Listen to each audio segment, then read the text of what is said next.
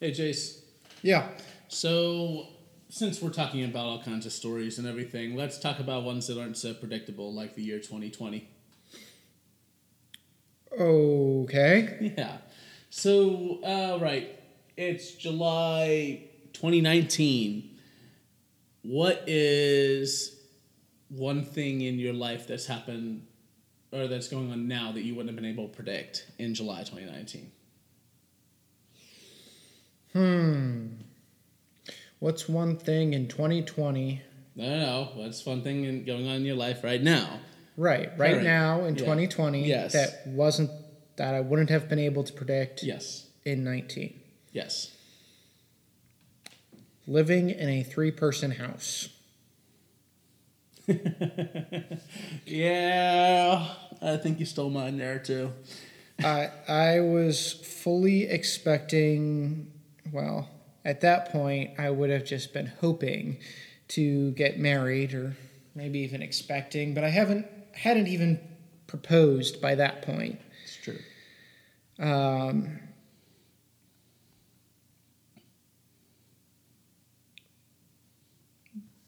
But, lots of conversation about proposing anyway. So, yeah. And I would not have expected to be married and still have a housemate that you're not married to. That I'm not married to. Yeah. But it seems to be working out.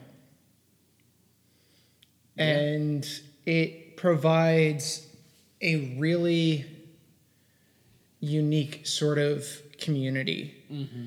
And the way our lives intertwine and overlap and diverge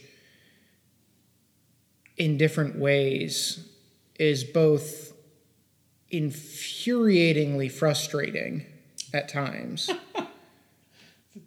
and occasionally really, really good at others. Oh, yeah. Which I would say is probably most of the time, honestly, but... Yeah. Yeah, no, that was definitely probably mine. There are a number of things I probably expected or anticipated, like being in a different ministry setting and all kinds of other things, but those are more negatives, like in the sense of like, I expected things that didn't happen. This is like, okay, this is what's going on, and I could not have predicted it. So... Right. But there's an abundance of those things. Yeah. Anyone that has ever operated in anything remotely prophetic, that that gift never gets turned towards yourself. It just doesn't work that way. Yeah, and very rarely do things wind up looking quite how we anticipate them. Yep, that's true. So sort of like this episode, which we really need to get into. So, folks, we're now on to Season 3, Episode 25, Fighting with God.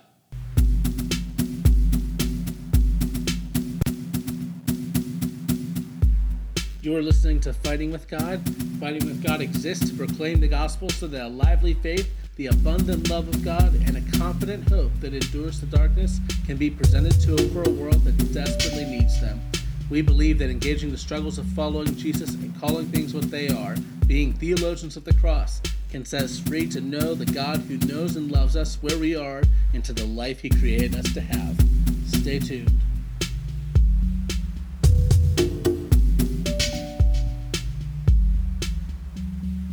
And welcome back to Fighting with God. I'm your host, Dave Ketter, and with me is my friend and co-host, and yes, housemate, even though he's married, Jason Wilson.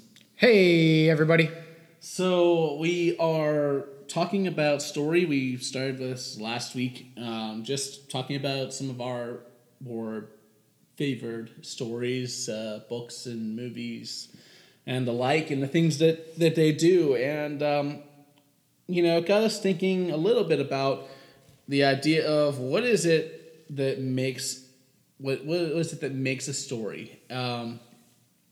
What things count as stories? What things don't? And why do we really need them? And all those kinds of questions. And we'll probably get into some of that. But I thought it'd be good to just kind of say at the outset, I have zero interest in defining story like in a way that would put it in a dictionary.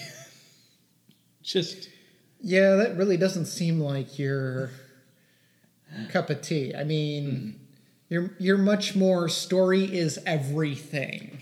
honestly, though, honestly, yeah, absolutely. we live a storied existence, and I'm not alone in that thinking. I mean, my friend Keith Martell co-authored a book a while back called Storied Leadership. So, I mean, if you can take leadership theory and make it about story, what can't you do? Yeah. So, I mean, we didn't even have this concept till the 20th century. So. Concept of leadership, just to be clear. Story we've had from the inception of humanity. And I would argue before humanity was created. Yeah. So, I mean, I'm just saying. But, I mean, okay. So I'm not going to do a dictionary definition. But what sorts of things do you think are maybe essential to story? Well, going back to my writing classes back in, high school and whatever, every good story needs conflict and resolution, right? If you don't have some sort of conflict and some sort of resolution, you don't have story. Like, nothing happens. Yeah. Yeah, no, conflict is definitely a necessity. Although resolution can be a bit of a hot point, just depending on how you actually mean that word. Welcome to postmodernity. Well, no. Welcome to Psalm 88. Okay? Touche. Like, not every story, not every conflict is resolved in a way that makes people okay with it. Yeah, not every story has a nice, pretty bow. Seriously, you just have to listen to the fans of How I Met Your Mother about the final end of that story. Oh, boy, don't get me started. Or the end of Lost, for that matter. That's another one people get angry about. Yeah, I wasn't nearly as into that one, but I heard about it because I had friends who were. Yeah. Yeah, or the end of House. I mean, I think the theme here is that TV writers never provide a satisfying resolution. Rarely. Okay. Yeah. Sons of Anarchy. Yes. True. There are a few exceptions where there's a resolution to a series finale that is just on point. And there have been a few shows, such as Sons of Anarchy, and probably a couple of others, that... Which, by the way, is not a show for the faint of heart. Right. It's pretty tough and gritty and deals with some really difficult things. And it's not really my cup of tea, but it's one you watch a lot. And so I would get just enough of it to understand generally what's going on and the characters and things like that. But I can sit down and watch the finale. Yeah. And really enjoy the finale. Just because it's so well done. Right. And that gets into more kind of the execution of a story, which is maybe a different topic. Fair enough. So, like, essentials of a story, so conflict and resolution. And these things are not necessarily about fight or about crisis, although they often are. And perhaps we can talk to some writers down the line that get a little more into those details, but I would honestly look at some other kind of things for essentials for a story. I mean, for one thing, you need somebody that's going to tell the story, and you need somebody that's going to listen to the story. I'm not trying to be, like, obtuse here. Like, that's actually kind of necessary. Yeah, okay. And because here's the deal. Who is telling the story shapes the story, too. You know, the fact that, you know, we hear... I mean, let's just take like an example like Beowulf. Okay, Beowulf was composed and redrafted and sung all over England at some point 1,000 years ago, and actually prior to 1,000 years ago.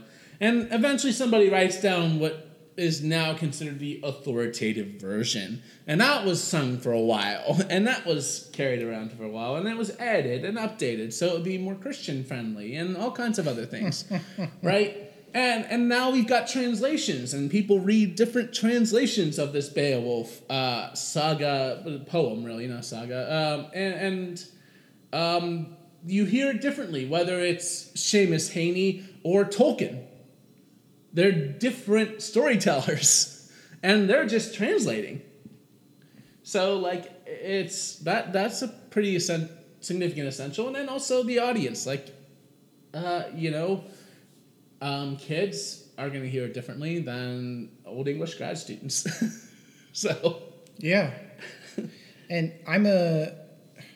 being a theater buff, I have to agree with you here. Mm.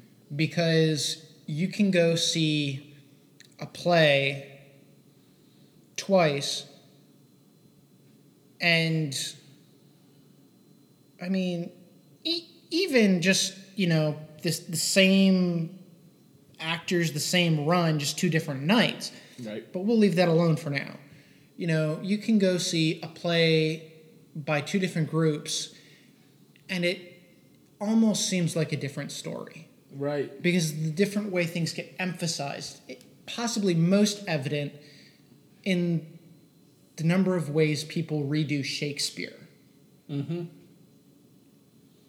And the ways they find to update or bring into modern or put an interesting twist on it or take parts of his story and put it in a totally different context, or right, or even taking that all away, you could just interpret the characters differently.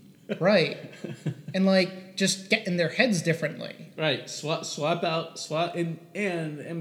the actor and the understudy for once, and see how that changes the play. Right. So how and who is telling the story? Yeah. Matters. Right. And the audience they perform for matters. You get a half-empty theater versus a full house. There is going to be a difference in the way that story is told. Oh, yeah. Playing in front of a dead audience is just painful. Right. But it changes the delivery, too. It does. The story is different.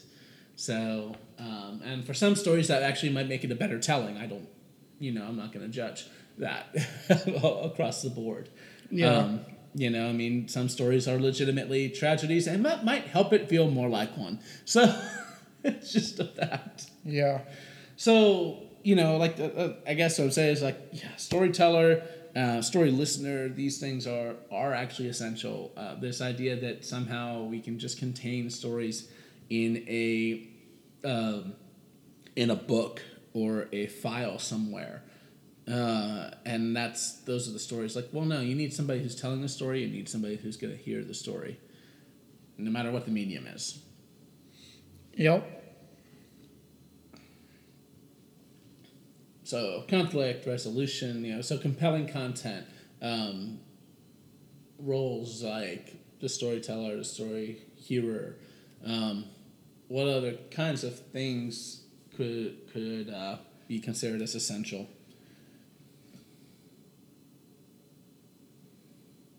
Language?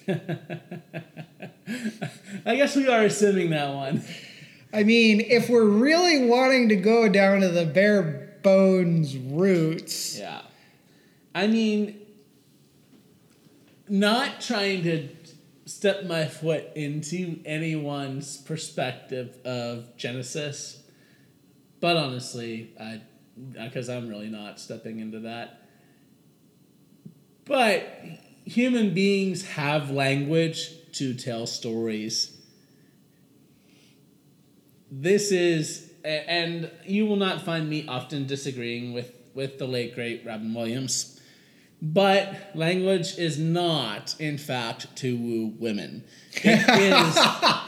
It is to tell stories. Because we live and die by stories. But, and hey, it's another good story, right? Dead Poet Society, fantastic movie. But Really is. yes.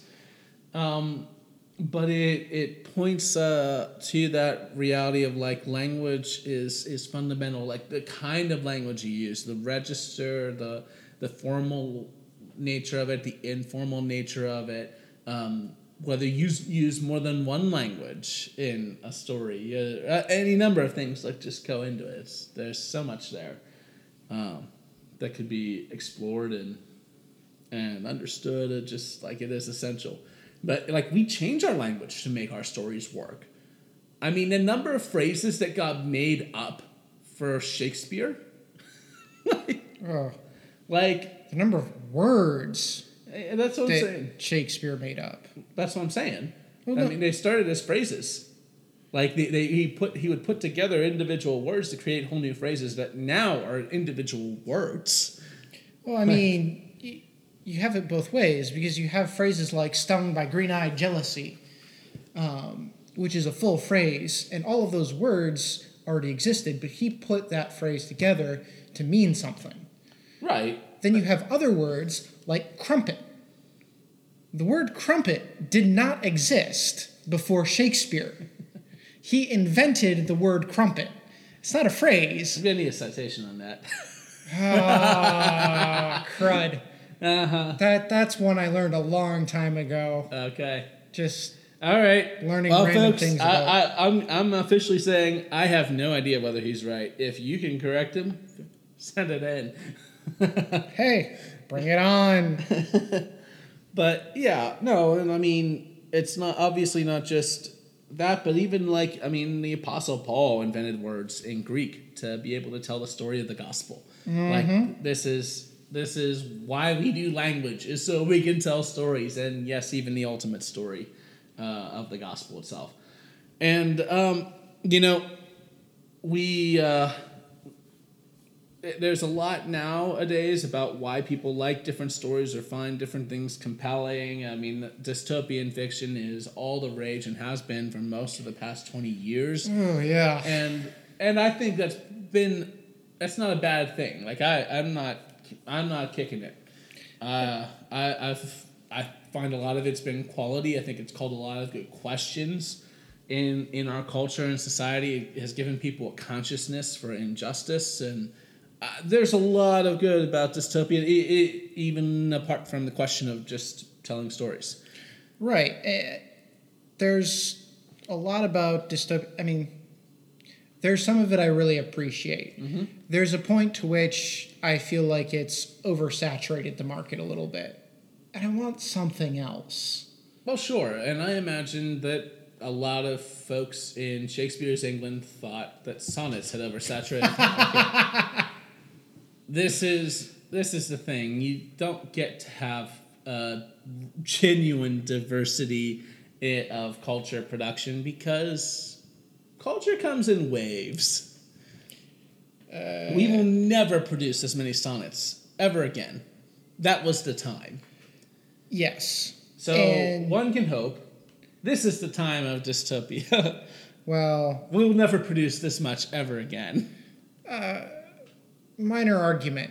This is the time of superhero movies. Although those are done. And with this pandemic, they might never come out again. That'll be interesting to see. The age of the great heroes is over. Star Wars is concluded. The MCU completed its major arc, which everyone bought into. Whether they'll talk everybody into any other arc, that remains to be seen. But I say all of that to get to this. Reality is we've done this dystopic fiction thing for a while, and now we live in one. And so I think we'll see a little bit of a drop on that. Because people are feeling the need for something else. And I remember the initial weeks of stay at home and all of that going on, and I apologize to anyone who's triggered by that. But I remember the initial weeks of that and all the things that people were watching and reading. And the themes, and the fascinating thing is like nobody wanted to rewatch like The 100 or zombie movies or World War Z or something that might involve quarantine. I mean, we did. We watched through the prequels of the Planet of the Apes movies, but right. But and there might have been that first week or so where people were like, "Oh yeah, haha, look at that! They're in the," and that's when we were all thinking, "Oh, this will blow over in a week or two or a month or something like that." Yeah. But anyway, there is this hunger for other kinds of stories, and actually, like, there's been this surge in, like, reality TV and, like, a recovery of game shows that the 90s would have been proud of. I mean... Right, like the ones that seem silly. Yes. And involve physical competition. Right. Right. And the books that people are reading are much more of the classic fairy tale order. And all of it is moving in this direction of we want to be anywhere else. Yeah. Right? And that I think highlights something about at least some stories, which is we need stories that are about escape. Escape from real life. And, in Tolkien's day, there was this whole thing. I mean, it wasn't just this modern idea that, escapism is a bad thing, or it's unrealistic, or it's, it's not psychologically healthy, or you're not dealing with what's in front of you, or whatever. Like, these are actually not new arguments. Tolkien actually addressed this in lectures that he gave, and that were collected in an essay that called on fairy stories. And Tolkien actually asserts that for fairy stories, which, by the way, isn't just Cinderella or Hansel and Gretel or something like that, fairy stories involve any kind of engagement with the other world in any kind of way. So, like, stories about leprechauns on the one hand, or for that matter, stories about Samson's birth in the Bible. These things count as fairy story. Like, they're engaging with realities that are significant and larger than us, and that we find ourselves changed by that encounter, right? So that's fairy story. But he says that one of the crucial things about fairy story is that they allow the hearer, the reader, whatever they are, to escape. And Adam, what do you think when you hear that? So I think of two things when I think of escaping. Do I, though? I'm sorry. I'm kind of working this out in my head now. So when we're talking about escape, we're talking about getting away from something. Usually, we're talking about escaping something that is bad. And like you were saying, like Tolkien was saying, escape has developed a connotation in our society as being a bad thing. Mm-hmm. Because you don't want to be escapist, because then you're not dealing with reality or something like that. Mm-hmm. Or, somehow escaping reality is a bad thing, because you usually don't talk about going back to the thing you escaped from. So I can see how they get there with that. But it's also worth looking at in any story. If you talk about escaping, it's a good thing because you're escaping from something that's bad. Your hero is escaping from a wrongful imprisonment. Right. Yeah, I mean, we got a story like that in Acts. We've got a couple of stories like that in Acts. Paul and Silas sitting in the prison singing psalms, or Peter waiting for his execution, and boom, the door's open. Yeah, escape is definitely a good thing in those stories. Right. So why does it suddenly become a bad thing here? Mm-hmm. And I think it does have to do with that, you don't think of going back to something you escaped from, and we don't want to just pretend the world doesn't exist, because it does. Yeah. And it's actually a good thing. Mm-hmm. But escaping from the iron grip of our problems and hardships and tragedies of life, that is a good thing. Yeah. Yeah, well, and I think that story with Paul and Silas actually is a good model for understanding why we have escape as a need, as something that as a function of story, because, you look at, okay, they're praying and singing praises to God, and the jail doors are opened, and the jailer comes in, thinking, oh no, the prisoners have all escaped, and he would rather kill himself than actually face the consequences of that and the shame of that. Right. And Paul and Silas have to say, hold on, no, we're here. Right? Now, they've been freed, they'd escaped, but they're there, and that's what leads to life for this jailer in Philippi, is that they had escaped into this, but having that freedom allowed them to pass life on, and that man's whole household was brought to Christ because of it, and so you have this thing, stories that allow us to escape, actually get us out of that space where death and despair and oppression reign, and they give us a vision for what could be. They let us think what hope might look like. They let us think about what joy might look like on the other side of these things. And until you can escape and encounter those things and feel those things, be with Sam and Frodo on the edge of Mordor trying to get through it. Or be with Odysseus as he comes home and clears house, right? Or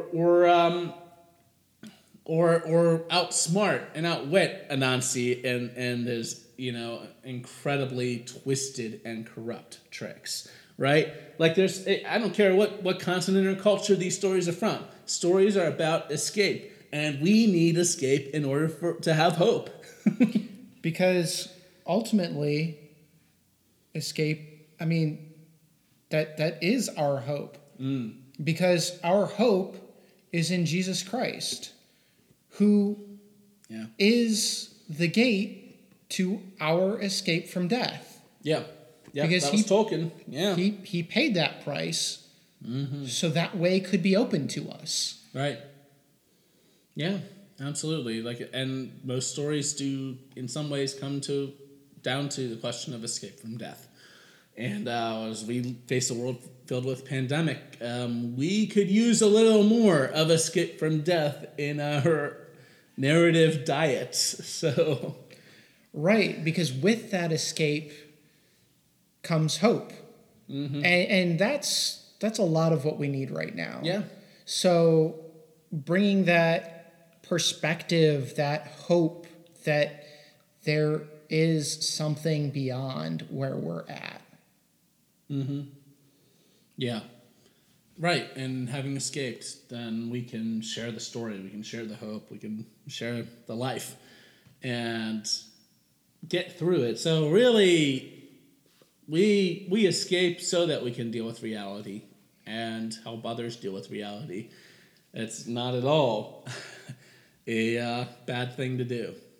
But it seems like this is kind of an essential purpose of story in a world that's broken and fallen and suffering.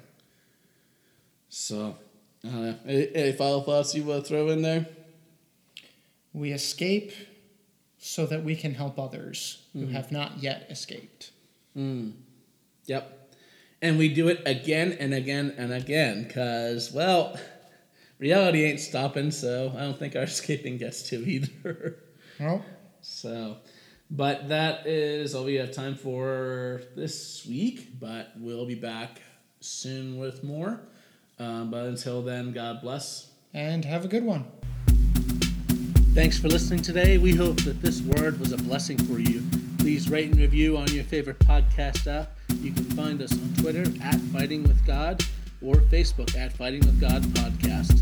Remember that Jesus is here to speak peace, faith, hope, and love into your life. So go in peace.